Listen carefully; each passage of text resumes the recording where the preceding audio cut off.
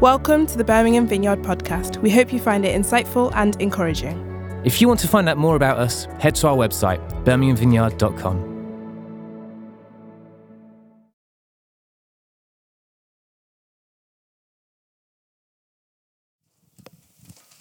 Okay, so last week Rachel introduced us to the book of James and read the first half of chapter 1. And she told us that James is an example of wisdom literature. So it's not like a lot of the books of the New Testament that are letters that were written to specific churches. It's more like a book in the Old Testament called Proverbs, where there is a collection of short teachings and different sayings. And James chapter 1 introduces the themes that are then expanded on through James chapters 2 to 5. So it's a bit like if you're into the opera or musicals, it's a bit like an overture where it gives you a little taste of what is to come. And so actually these two sermons are a little taste of what is to come through the rest of the sermon series. So you can decide if you want to sit through the whole musical or go and get an early glass of wine.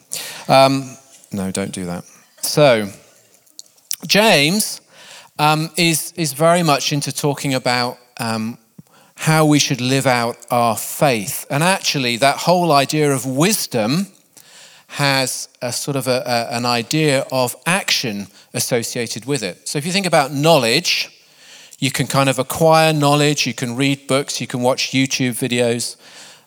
Josh is great at watching YouTube videos and acquiring all kinds of random pieces of knowledge, which maybe one day he's going to turn into wisdom. We'll see. But you can sit, and you can acquire all kinds of wisdom, all kinds of knowledge, but do nothing with it.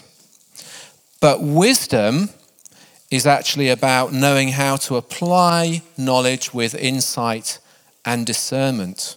So it actually involves having to do something with that knowledge. And so today's talk is entitled, Be Doers of the Word. James is into action. Some of you may get really annoyed that when all is said and done, more is said than done. If that's you, James is the book for you. If you think, well, at the end of the day, talk is cheap, you're going to find a kindred spirit in James. If you'd rather be serving than philosophizing, then go read James. But being doers of the word isn't just James's message, actually. Sometimes James gets a bit of a bad press in the church because it seems like it's all about doing, it's all about having to earn our faith through what we do. But James is not the only person who talks about the importance of actually doing the word. Jesus told a very famous parable in Matthew 7. It's about a foolish builder who built his house on the sand and a wise builder who built his house on the rock. Who went to Sunday school and remembers the song about it? Who's now got the song in their head and will have for the rest of the day, like I did this morning? Now, that's a great song. The rain came down and the floods came up. The rain came down and the floods came up and the house on the sand went crash. But interestingly, the song misses out quite an important point of that parable because it doesn't actually tell us why Jesus told the parable. It wasn't just about how you should build your house, either literally or metaphorically, but it actually says in Matthew 7:24, therefore everyone who hears these words of mine and puts them into practice is like a wise man who built his house on the rock. And everyone who hears these words of mine and does not put them into practice is like a foolish man who built his house on the sand. So actually the whole point of the parable, Jesus says, is if you want to be a wise person, listen to my word and then put it into practice.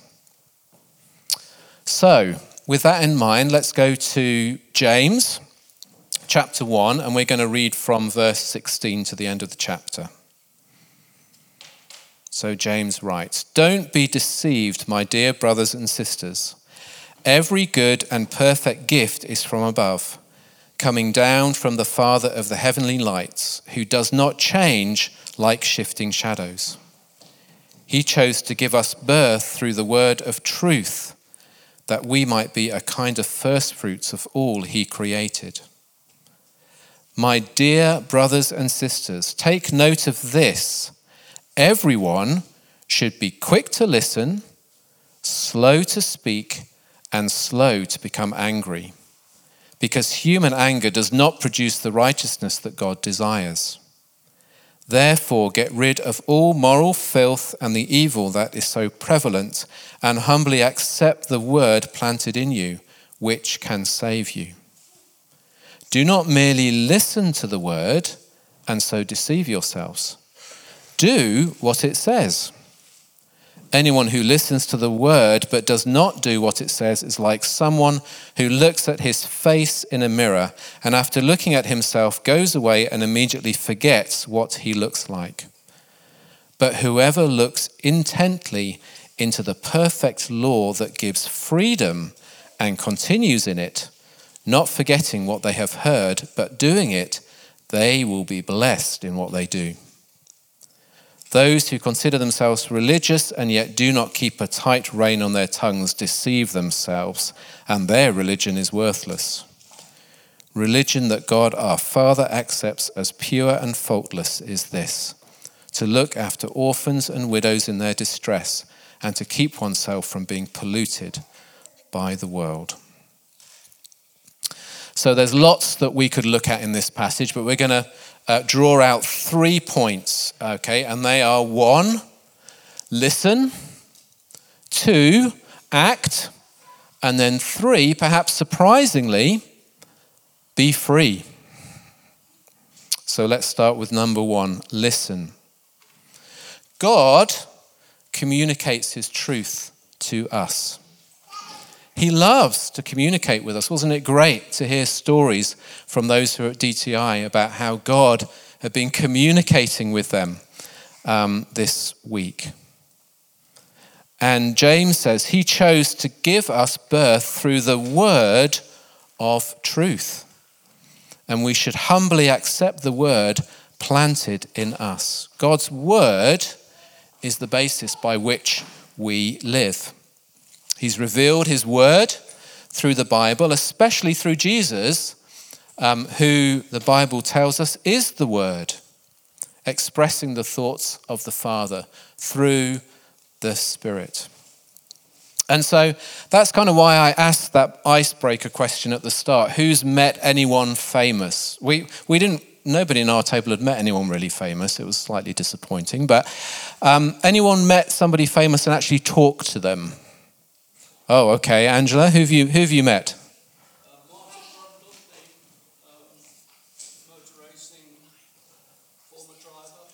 Okay. Martin Brundle, the racing driver. Okay. And do you remember what he said to you? Yes, I do. You do? Yes. Okay. Anybody else? Okay. Yeah. Oh, okay. Bill's met Harold Wilson. Of course he has. Okay. Do you remember what he said to you? No, but I hope he remembers what I said. Oh, okay. You're ruining my illustration, Bill. Oh, Princess Anne. Okay. A couple of times. Okay. And did she speak to you? And do you remember what she said? Yes. Isn't it true, normally, apart from if we've got something more important to say to them than they've got to say to us, that when we meet somebody important, we pay attention to them and we remember what they say, okay? It's almost like being in the aura of somebody. whatever we might actually think about them, still the fact that they are famous, I think it tends to make us kind of sit up and really listen to anything that they say to us. And so how much more, when the God of the universe speaks to us, should we sit up and pay attention? And that's why James says that everyone should be quick to listen. If God is speaking, we should better be listening. And while we're about it, he says, be slow to speak and be slow to become angry. And that's a theme James is going to pick up later in the book. And Mike Gowan is going to be talking about that at the end of August. Sometimes it's not easy to pay attention, though. If you put the next slide up. Who recognizes what this is?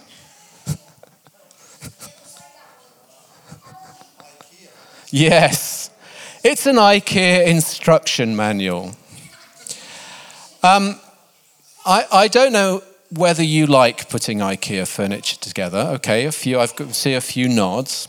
I always start putting IKEA furniture together with an elevated thought of how good I am at putting IKEA furniture together. And normally by the end of the process, I've had to recalibrate that assessment of my abilities. And a number of times I've started on the process. Normally it's about a 56-step process, isn't it, to put your bookcase together. And I'm merrily going away, and I get to step 25, and then I suddenly realize that the long piece of wood that needs to go to the kind of the big wide piece of wood my piece doesn't have enough holes in it. That actually, according to the picture, it's got 8 holes, but mine's only got 5 holes. And I think, oh my goodness, they've actually made a mistake with my pack. Can you believe it? But then when I look a little more carefully, I find that on the other side, which I assumed was identical to the side that I have attached large piece of wood to, that side's got 8 holes. And my side has only got 5 holes. So now the long piece of wood is the wrong way round. And I have to go back to step 10. And I have to dismantle everything, and then I have to have another go. Except now I've left marks in the kind of the bits that, were from steps 10 to 25 that had to undo again. And sometimes I get to the end. But what's the problem? I wasn't paying enough attention. I started looking. I thought, oh, yeah, no, I know. Okay, yes, no, put this on here, and then I realized that I should have paid more attention, that I needed to have 8 holes in the piece that I was connecting and not 5 holes. And we need to pay close attention to the Word of God. And that's why we study the Bible together in small groups. That's why we actually go through different books of the Bible here in church on Sundays. That's why we encourage one another to read the Word. It's not if you're a particularly keen Christian, you should kind of study the Word. It's actually a fundamental part of what it means. God's word of truth is the way to new life in Him.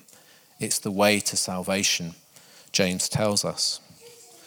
Now, I recognize that some of us are more suited to that type of study than others. Some of us are fine with reading and writing and thinking about deep questions, and some not so much. But there's all kinds of different ways that we can read and study the Bible. There's audio books, or we can listen on the Bible app if we find listening easier than reading. Or there's different Bible translations, or different parts of the Bible are dramatized in different ways. But let's help one another find the ways that we can to regularly hear God's word, become familiar with it, and allow it to penetrate into our minds and into our hearts. So that's the first point, listen. The second one, though, is act, because listening is not enough. Listening might be enough to gain knowledge, but it's not enough to become wise. And so James says in verse 22, do not merely listen to the word and so deceive yourselves. Do what it says. God's word is not just to shape our thinking, but our behavior. James challenges us to have a consistency between what we believe and how we live it out.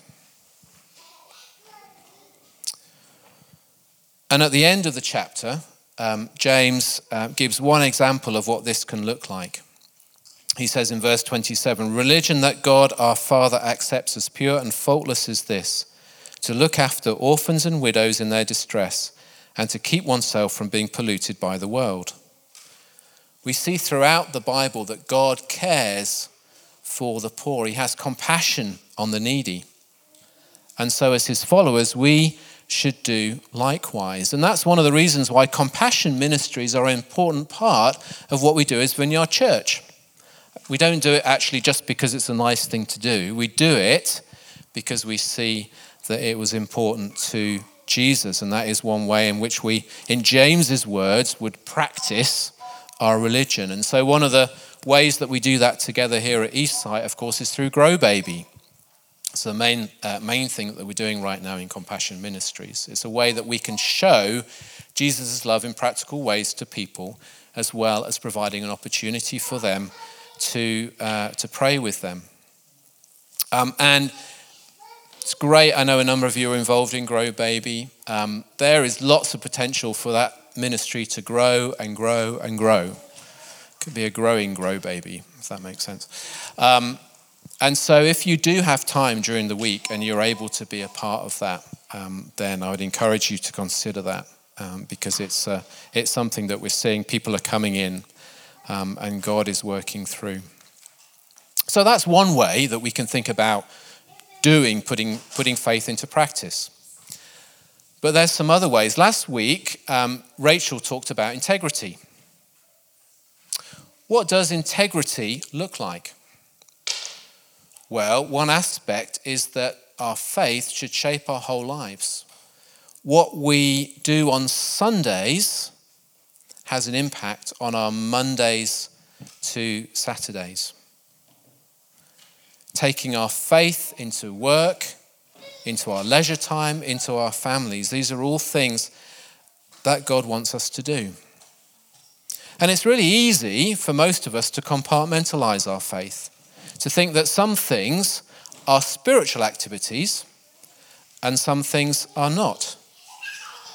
And as we grow in integrity, we understand that it's about seeking to bring Jesus into all of our routine. Now that's easy to say, but sometimes it's very hard to do. I know it's actually much easier to stand up here on a Sunday afternoon and preach a sermon than to go into the office on Monday morning and bring Jesus into that situation. Or to go into school and to bring Jesus to our friends, or perhaps those who are not quite our friends. It's as relevant for us to learn how to be sensitive to the Spirit when we are talking to colleagues, neighbours, friends, as when we're doing service leading here on a Sunday afternoon. Sometimes we fall into the trap of thinking our faith is about what we do when we're in church, or even what we do as a church, and those things are important ways that we live out our faith. But church is only one sphere of our lives. And God has got relevant things to say to us. He wants us to be a channel of his blessing, of his presence in all spheres of our life. And this is an area where we can really encourage one another. We should be encouraging one another and talking about how we can do that. And so let's spend a few minutes now just talking around our tables. In what situations is it hardest for you to allow your faith to shape how you act? There's a question on the screen. So just share together for a few minutes. In what situations is it hardest for you to allow your faith to shape how you act? Be honest. So all this talk of listening, of acting, of obeying, perhaps it sounds a bit heavy. It sounds a bit like we're creating a sort of a gospel which is about a set of rules that you've got to do lots of different things, obligations to follow. And you might be thinking, well, don't I get to decide what I do in my life? And so it might surprise us that James goes on and he says in verse 25, but whoever looks intently into the perfect law that gives freedom and continues in it, not forgetting what they have heard but doing it, they will be blessed in what they do. Or the NLT says, but if you look carefully into the perfect law that sets you free, and if you do what it says and don't forget what you heard, then God will bless you for doing it. How can a law set us free? If I'm driving along and, the speed limit's 40 miles an hour, I'm not free to drive at 60 miles an hour, am I? Or at least I might, but then there may be consequences for me breaking that law. So what kind of freedom is this? We might think that freedom is all about us doing just what we like, but the reality is that's not how God has made us. Remember, in the Judges series, we saw the effect of a society that followed less and less of God's laws. And their experience was far from anything that you'd call freedom. And the Apostle Paul, he helps us think about this because he says in Romans chapter 6, don't you realize that you become the slave of whatever you choose to obey? You can be a slave to sin, which leads to death, or you can choose to obey God, which leads to righteous living. True freedom comes through following the Maker's instructions. Blessing doesn't actually come through health, wealth, and happiness, but James tells us that it comes through listening to God's word and obeying it. So that's really the message of this passage, that one, we should listen to the word of God.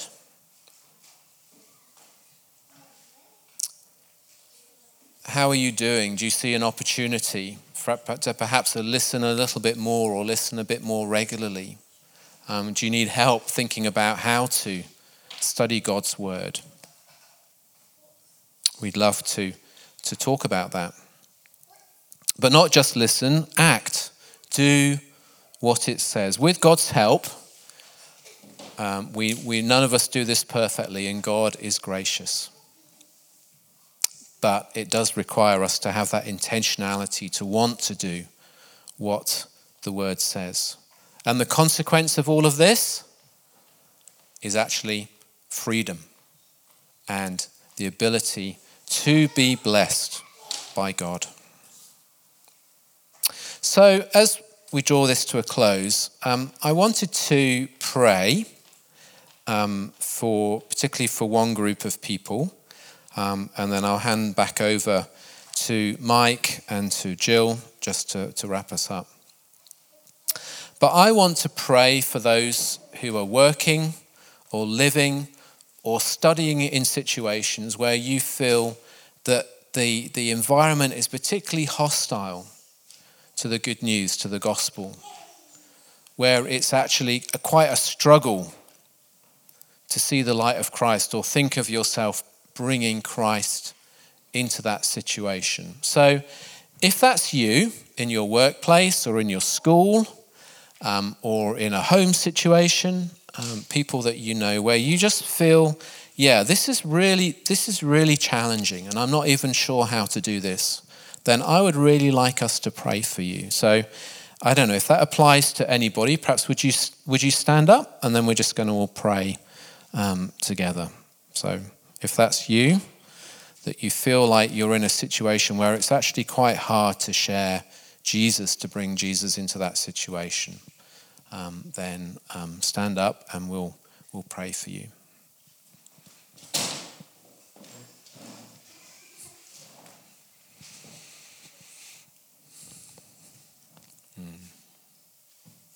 Anybody else? Great. Let's pray.